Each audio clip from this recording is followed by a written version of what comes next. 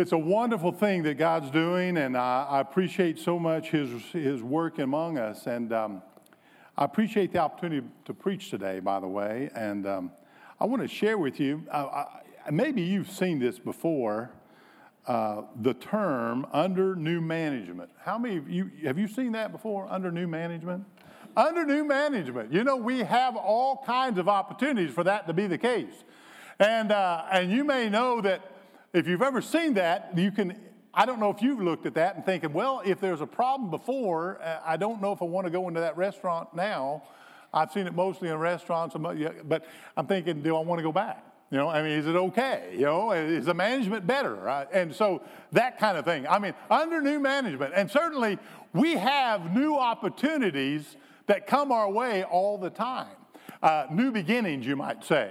And so I hope that this morning I can help you with becoming under new management. Now, the book of Ephesians, turn to Ephesians chapter 2. Ephesians chapter 2. We're going to have a word of prayer in just a moment to get into the message. But in Ephesians, the book of Ephesians basically has three messages overall in the book. And that is that it talks about the believer's exalted position through grace. Boy, aren't you glad for the grace of God? I tell you what, God's grace is we sing about it all the time. It's a wonderful part of God's ministry to us. Amazing grace, how sweet the sound that saved a wretch like me. And we can sing about marvelous grace. And God's grace is wonderful. That's one of the messages. Number two is a truth concerning the body of Christ. The body of Christ being the church. And we could talk about that in the book of Ephesians. And then the book of Ephesians talks about a walk that according to the position that we have in Christ, how we should live now that we have Christ as our Savior. And so the book of Ephesians covers these major major things, topics. But maybe you've seen a sign that sign that says under new management. And I want you to think about that as we look at Ephesians chapter 2, because I'll never forget the day when God took over in my life and put the sign on my life under new management. I'm telling you what, I was managed and controlled, and I had made a mess of my life, but God came in and changed me, and as a result, He began to control me. And I'm telling you, I'm so glad today that every one of us here in this room, in the balcony and on the floor and online, we can all come under new management if we'll turn it over to Christ. As a matter of fact, if you're saved today, that's exactly what's happened to you. And if you're not saved today, God wants to help you with that today, and you're in the right place. Let's pray together as we go into His Word. Father, thank you so much for the opportunity we have to listen to your Word today and how you've burdened my heart. God, you've given me this message, Father, today. And I pray, God, you'd help me just to stand aside, let you speak through me, God, and may this message be one that all of us hear to see that we need you, and we need you to put the sign on us under new management. God, use this in our hearts and lives. In Christ's name, I pray. Amen. You know, I've also seen this sign under new management on the vehicle that was taking a newly married couple away from the marriage ceremony into their honeymoon, and on the back it said under new management. I've seen it in that situation as well. So this term can fit several situations, but here's what happens whenever it occurs in most situations. First of all, there is an observation of a situation that needs to be changed. In other words, the situation generates the need for new management. Whatever situation is occurring at that moment is not a good situation, and it needs to change. And then when that situation is evaluated, after it's looked at and everything's looked at, there is a solution offered for the situation. And that solution is something that is considered. And then when that solution is applied, the business is saved and continues to be in service under a new management. That's exactly the threefold process that occurs in this idea of being under new management. May I say to you today that in every one of our lives, we find ourselves, or we found ourselves in a situation that needed a solution. Would you look at verse 1 through 4. And you hath he quickened who were dead in trespasses and sin, wherein in time past ye walked according to the course of this world, according to the prince of the power of the air, the spirit that now worketh in the children of disobedience, among whom also we all had our conversation in time past in the lust of our flesh, fulfilling the desires of the flesh and of the mind, and were by nature the children of wrath, even as others.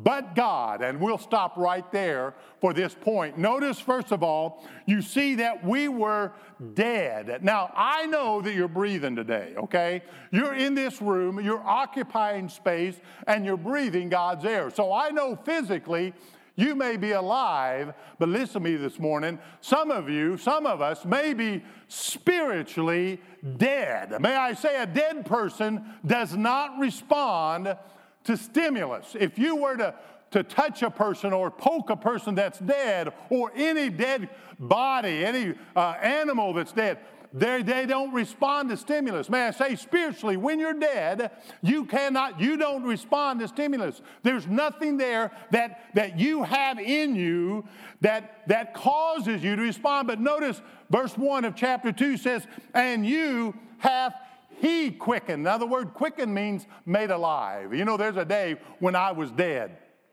There's a day when I was unresponsive to stimuli. In other words, I was totally unaware of what God may be doing in my life. The spiritual world was like a thing far off. I even rarely thought about it. Maybe in your life and mine, there's been a time when you just don't even give spiritual thoughts a thought. You just kind of push it in the back of your mind and you're dead to it. But let me tell you something. God can and will move into your life and quicken you if you allow him to. Notice what causes you to be dead. First of all, you've got trespasses. Now, trespasses are, how many of you have ever trespassed on private property? Everybody ever done that? How many of you, okay, you're trespassers. You see that? Let's give them a ticket. Let's go ahead and take care of this matter. Well, how many of you ever trespassed accidentally? You found yourself on somebody's property. You didn't know you were not supposed to be there. Well, I remember one time I was on private property. I rode my four-wheeler on private property. Now, how many of you have a four-wheeler? Okay? You know that's fun, right? That's fun. I was out on a four-wheeler driving, just minding my own business like I always do, and all of a sudden this truck came up, squalling, slammed his brake on, slid sideways, got out, and he was packing. And I'm not talking about packing lunch either, okay? He was packing. And I'm thinking, whoo. And he said, who are you? And I thought, all of a sudden I realized that this trespass was an offense. Let me say to you, a trespass is a deviation from truth. That's all it is. It doesn't you may not be, trespassing is just a deviation from truth. You may say, well, I know the boundaries, but I'm just going to go ahead, or I don't know the boundaries, and I'm just going to, it's just a trespassing from truth. But notice he said, you were dead in your trespasses, and that's a minor offense. It's really a minor thing. But this guy was making a major deal out of it. Of course, I was glad that I was able to apologize and, kind of get out of there. My point is, trespassing seems to be a minor offense. But then he says, and sins. Now, sins is a little different. See, when you're in trespass, it's an inward element producing acts of disobedience to divine law. In other words, there's something inside of you that makes you want to violate the law of God. We call that the sin nature. We call that the old Adam. We call that the person in you that makes you want to do wrong. How many of you say, I've got an urge to do wrong that I have to fight? You know what I'm talking about? You've got something that's inside you that attracts you to the things that are wrong. The Bible tells us that at one point you were dead, and what caused you to be dead were those trespasses and sins that were in your life, the disobedience in your life, and the rejection of Jesus Christ. May I say to you, it goes on, he says, we were dead, but we are also disobedient. Would you look at verses 2 and 3? It says, wherein in time past you walked according to the course of this world, according to the prince of the power of the air, the spirit now worketh in the children of disobedience. In other words, you and I, not only were we dead, but what caused us to be dead was our disobedience. We were disobedient to a holy God. But notice, keep going in verse 3, among whom also we all had our conversation in times past, that's lifestyle, in the lust of our flesh. Notice that. Whoa. That's tough. Lust of our flesh, fulfilling the desires of the flesh and of the mind, and were by nature the children of wrath. Would you look at that? First of all, the three sources of our behavior. Now, our situation, first of all, we're dead. Our situation now is that not only are we dead, but we're living in disobedience. We're disobedient. May I say, you say, boy, David, you're really trying to make us look out like we're bad folks. Let me tell you something. Before Jesus moves in, we are. And the problem is we don't want to make ourselves out like we really are. We want to smooth over, make us feel better about ourselves. But I want you to notice what causes. You say, wait a minute, David, I'm not so bad. Oh, yes, you are.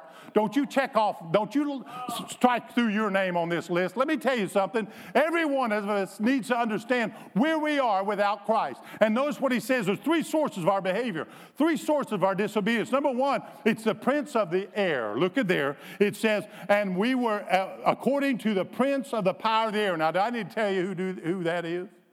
Who is the prince of the power of the air? Satan himself. Do you understand that Satan wants to trip you up? Do you understand that Satan is not your friend? Do you understand that Satan puts within you and puts in front of you opportunities to be disobedient? Do you understand that Satan is, that when you follow him, you're doing wrong, you're going against God, and that's one of the sources of your disobedience and mine. Whenever I was living against God, it was because Satan was tempting me. By the way, he's not omniscient, he's not all-knowing, but the more he learns about you, the more effective he is in tripping you up. He finds your weakness, and he goes right after that weakness. He doesn't play fair, and he is the prince of the power of the air. Look at the second source is in verse 3. It says, the lust of our flesh. Now, I don't need to be too descriptive on this, but let me tell you something. Every one of us have lustful desires that are natural to our sinful man. You understand that? We have desires that are lust of the flesh. That means of our bodies. It means right here in the world. By the way, everything that is of the world is temporal. It will not last forever. But God tells us that we are disobedient. We're also disobedient because of desires of flesh and mind. Your mind can lead you and cause you to disobey and be disobedient. You say, wait a minute, what about my mind? God knows that He made us with a mind different than that of animals. You understand you have a moral choice capability that animals don't have. We have the right in our mind. By the way, Colossians chapter 2 tells us that Satan goes after our mind because that's one of the areas where God has made us in His likeness and that we can choose right and wrong in our lives. And God says, I want you to know that your mind and the lust of the flesh and Satan's power and temptation is what's causing us to be disobedient. And he said in verse 1, he said, and you hath He quickened who were dead. Now, let me say this. You don't have to stay in that case. Notice, but look in verse 4. Not only are we dead, not only disobedient, verse 4 says we're doomed. Verse 4 says, but God. In other words, that's a new direction for us. A new direction for us. But God. Notice verse 4, it says, but God who is rich in mercy. And I want you to know today that God has promised us mercy if we will ask Him to forgive us. Isn't that wonderful? Do you understand what mercy is? Mercy is when God gives us God does not give us what we deserve, and grace is when God gives us what we do not deserve. I'm telling you, I don't deserve heaven, do you? But God gives us that. So notice He's given us mercy. But God. Notice John 3:18 says, he that believeth on Him is not condemned, but he that believeth not is what? Condemned already. Do you understand that by not believing in Jesus Christ, you are already condemned? I mean, you're doomed for hell. And God tells us this over and over again in Scripture. And God wants us not to do that. God is trying to then offer us a solution. Notice our situation. Our situation's sad. We're dead. We're disobedient. We're depraved by nature, children of wrath, and we're doomed. I'm telling you what, that sounds like a really bad situation. It sounds like a situation that needs to be remedied. It sounds like a situation that needs a solution. And I'm glad to tell you today that though I brought you to the fact of this difficult situation, there is a solution that God offers. Aren't you glad to know that? Look in verse 4. Look in verse 4. But God, who is rich in mercy, and for his great love, wherein he hath loved us. Do you understand that God loves you? God loves us. God loves me. Now, would you say that with me? Say, God loves me together. Ready? God loves me. Now, let the thought of that sink in. Who are you? The Bible says that God, what is man that God is mindful of him? That God even considers him. But yet God sent his son on the cross, John 3:16. He gave his only begotten son because he loves you, and he loves me. I'm telling you, I'm not deserving of his grace and mercy. I'm not deserving that he expresses his love the way he does, but God has a solution to your situation today. He has a solution for your need today, and that need is, first of all, acknowledging that God loves you. God loves me. You say, he really loves me? Yes, he loves you. He loves you so much that he gave his son for you. Not only does he love us, but verse 5 tells us he gives us life. Notice in verse 5, even when we were dead in sin, hath quickened us together with Christ. By grace ye are saved. Notice he lifts us. Not only does he love us, not only does he give us life, but he lifts us. Notice the word given life, the word quicken there, mean made us alive, and he made us alive in Jesus Christ. Remember, Jesus Christ is the Word of God incarnate. He is the Word made flesh. He is this Word in a body. Jesus Christ came and gave himself. He expressed his love for us he wanted to make us alive through Jesus Christ. The reason and the way he makes us quickened, the way he makes us alive is through the eternal life that is found in Jesus Christ. Think of it. Jesus is the only human that he came back from earth and now lives in heaven eternally after dying. You understand, God has plans for us to one day live eternally with him. We'll get to that in a moment, but understand that God has a solution. First, he loves us, okay? First, he loves us, then he gives us life. He quickens us in verse 5. But then verse 6 says, he lifted us. So the solution is he lifts us. Notice what's in verse 6. He says, and hath raised us up together and made us sit together in heavenly places in Jesus Christ. Jesus Christ has he has a solution for our dreadful situation, and the solution is that he loves us, all right, that he's going to give us life, and he's going to lift us up from where we are. You know, the dregs of sin pulls us down. Satan, all he wants to do is destroy. He wants to completely take your life and take it down a road that you know and everyone around you knows is a wrong road for you. And Satan just wants to destroy everything about you. He wants to take everything that Jesus wants to make beautiful and he wants to destroy it. Listen to me. Satan wants to do that in your life. And may I say, if you don't know Jesus Christ, that's exactly where you are right now. You're dead. You're dead in your trespasses and sin. You're dead. You're doomed. And God says, I have a solution. My solution is Jesus Christ on the cross. I love you. I'm going to show it on the cross. I'm going to give you life. If you'll trust me as your Savior, I'm going to give you life, and then I'm going to lift you to a new position. You understand, we are made joint heirs with Jesus Christ. Let me tell you something. When God lifts you out of the miry pit that you find yourself in, when he sets your feet on solid rock and he establishes your goings, let me tell you something. God does a work that lifts you. And let me say, it's, wow. When that burden of sin is lifted off of you when you accept Jesus, how do you remember that day? I had someone say to me, I just couldn't hardly explain it. I had someone text me this week. I'm not going to steal his thunder, but one of our Way of the Master students had an opportunity to lead someone to Jesus over the phone. Yeah. Well, David, I just don't believe they can get saved over the phone. Just watch. You can get saved anywhere. And let me tell you what God does. He loves you. He gives you life. And he lifts that burden and he lifts you to a new position in him. Let me tell you, we are joint heirs. We are the sons of God. We have all kinds of new position. It's all kinds of newness around us whenever we accept Christ. And that's his solution. His solution is that we be raised up together with him and made to sit in heavenly places. So first of all, we see our situation, and boy, it's bad. Then we see the solution. That's through Jesus Christ, our Savior. And then thirdly, the glorious salvation of the saints. You know, that's a wonderful thing to think about. Look in verse 7. That in the ages to come. Now, I'm not sure what that phrase means, but can I just camp on that a little bit? The ages to come. We know we're talking about the future, right? We also know that we're talking about ages of time.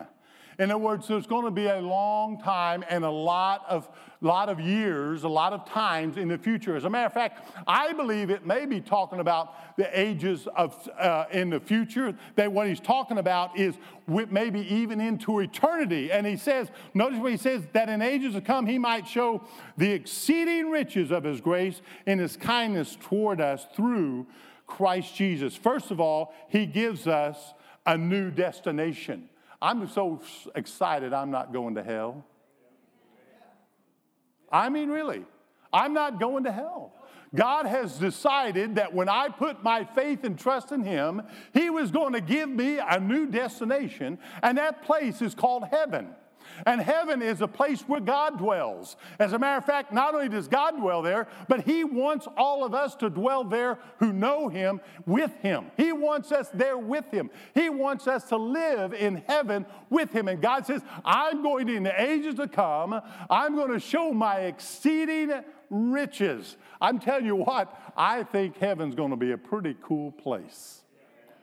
I believe that when Jesus has said, I go to prepare a place for you, I believe what he's got prepared will exceed the imagination. As a matter of fact, eye hath not seen, neither hath it been, ear hath not heard, and it exceeds even our thoughts what God's prepared for us. Let me tell you something. God is preparing a place that is unbelievable, and we've got a new destination. You know, think about it. If we're not living for Jesus, our destination and the best we can hope for is what this earth offers.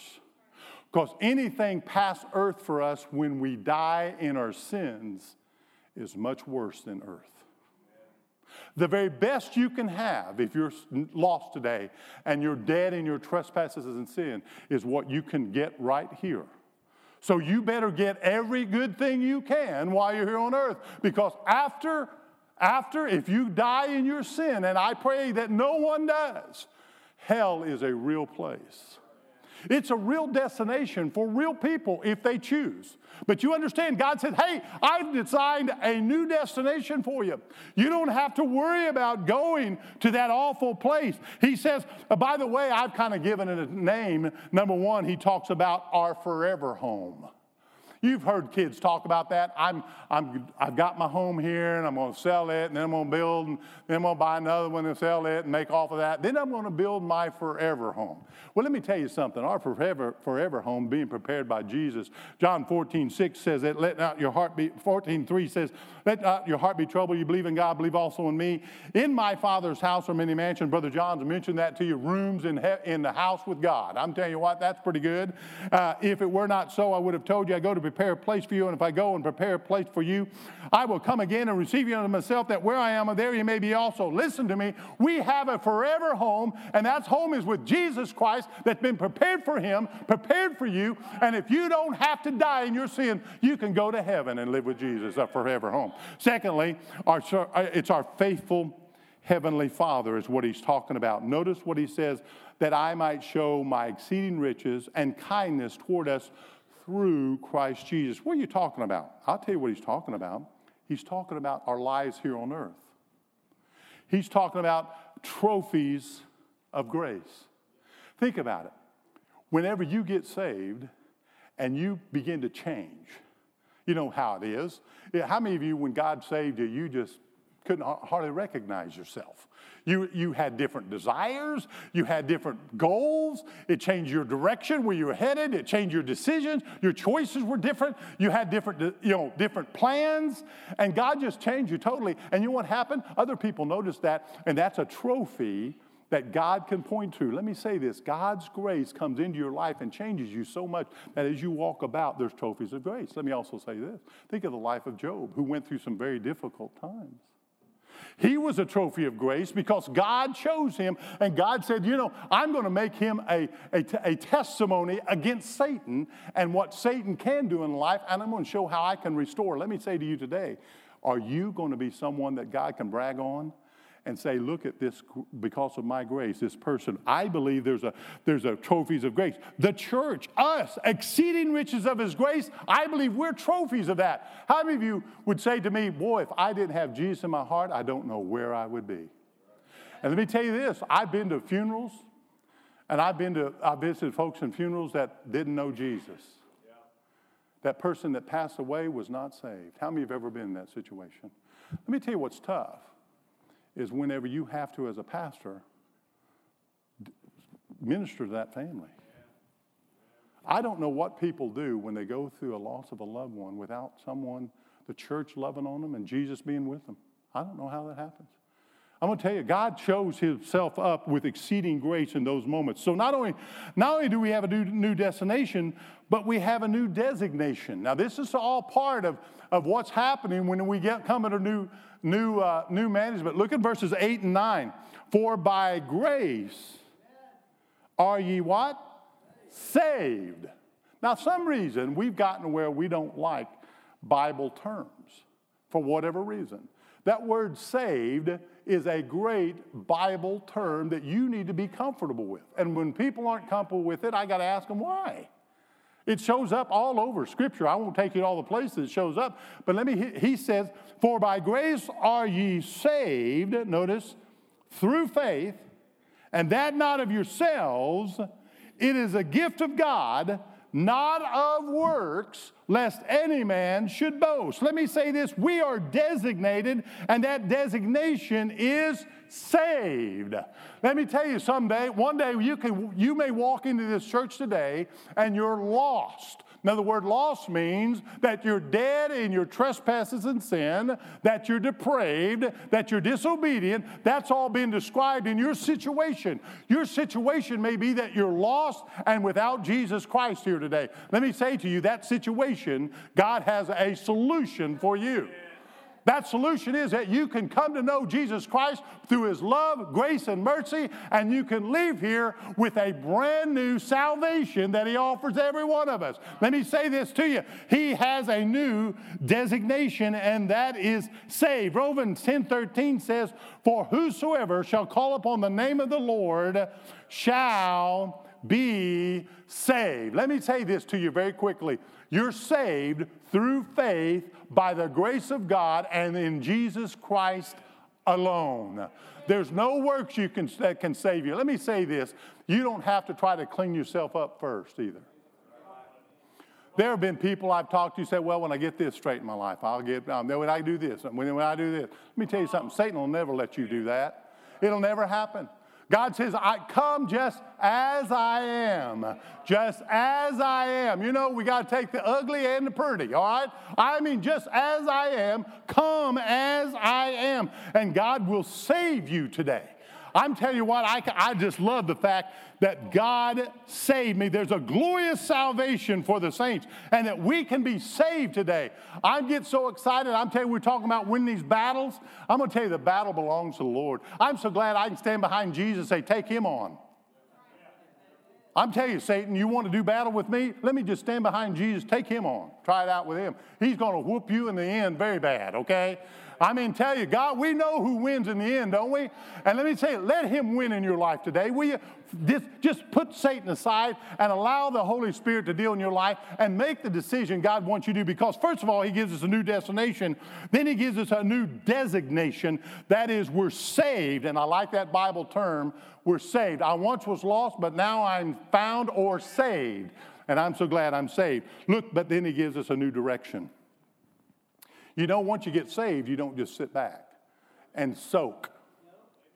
Saved, soak. And if you just sit back and you're saved and you soak. You know what happens to corn when it gets wet and it soaks up that water and it just sits back? That old corn just kind of lays there in the bucket and it gets wet and soaks up. And before long, it does what we call sours. And I've seen people claim to get saved, and they sit back and do nothing, and before long, they're soured. And maybe they've had a position in the church that made them convince them they were saved. Maybe they were recognized for their personal leadership or some kind of accomplishment they've had out in the world, but they're lost. But they claim they're saved. Let me tell you something. If there's not fruit of that salvation, I'd be very careful. Now listen to me. If you're saved, God's given you a new direction. What are you talking about? Look at this. Look in verse 10. For we are his workmanship. Now God is you understand, God can speak things into our lives, and God can speak things into, but when a workmanship, that means that we are something that he's molding and shaping for a special use. God is personally dealing with you. You know, we have a very, very personal God that's interested in what's going on in our lives. And he has a desire for your life, a personal plan. And he's personally designing you. We are his workmanship. Secondly, his workmanship is then created in Jesus unto good works. God said, if you're saved, I have a new direction for you. I'm going to mold you into a person that I want you to be. Then you're going to be doing good works that I have intended for you to do. I'm so glad that God has a special I'm kind of a slow guy, so you got to spell it out. And God has spelled it out exactly what he wants me to do. And when God gives you that, he said he's his workmanship, he's good works, and he said, which God before hath ordained. You understand, I'm an ordained pastor. I've gone through the examination, but let me say that each one of you are God-ordained, saved church members. Every one of us. God has an ordained purpose for your life. And he says you have a new direction. Your new direction is good works, and you're God ordained. Now let me say this. I'm so glad that God looked at my situation a number of years ago and said, David, buddy, you're dead. You're disobedient. Man, you're depraved. You're doomed. But God. Then he offered me this solution. He said, I still love you. You're ugly, but I still love you. You're not doing right, but I still love you. And I want to give life in that dead person you are. I want to bring you to life. And I want to lift you to where I can use you. And then I want to take you to a new destination. And I want to give you a new dimension in your life. I could have gone there. I mean, God just wants to open you up and let you serve. And I'm so glad God said, David, I don't want you to do what you planned in your own plans and make a bunch of money. Not that God's blessed me, taking care of me. I'm not at all disappointed in God's care for me. Do you understand what I'm saying? But I was set out at one time, I was going to make money. Nothing wrong with making money. But may I say that wasn't God's plan for me. And God called me in the ministry, and I'm telling you what, I'm so glad he did. Because I know that's what God called me to do. Now listen to me. He gives you that, and then he begins to produce in you. It's not me. It's God producing good works in me. It's God I'm his workmanship, creating Christ Jesus under good works to be ordained. He ordained it. He puts his hand on it. Let me tell you something. What you want today is God's hand on your life. You can't be the dad you should be without God's hand on your life. You're trying to live a live man's life, but you're dead. And God says, I want to bless your life. I want to put my hand on your life. You can't be the mama you should be without God's hand on your life. You can't be the church member you should be without God's hand in your life. Oh, some of us just want to put our toe in and say, oh, I just want to get saved, get fire insurance. Just keep me from hell. God, that's all. We're good. No, you're not good. You're not good. God wants all of you. Now listen to me. It's time we get serious about this matter of letting God do the work in our hearts. Now, I believe this with all my heart. God gave me this message this morning for somebody here this morning. And I want to talk to you about it. Maybe you're in a serious situation. Maybe you're dead and disobedient. And you need to recognize your situation. You need to open your eyes to who you really are and the wrong you really are capable of. Satan will keep you and take you longer than you want to be kept. He would mess your life up so bad if you let him. Number 2, do you need to accept his generous solution today and come and accept his love demonstrated on the cross and the life he now offers you in Jesus Christ through faith? Nothing you can do. You can't earn it. You can't do anything. And number 3, are you enjoying the glorious salvation today? Are you celebrating in the salvation that Jesus gives you today? I believe there's someone here today that needs to respond, and I'm going to pray according to that. You choose, you do business with God as he's moved you.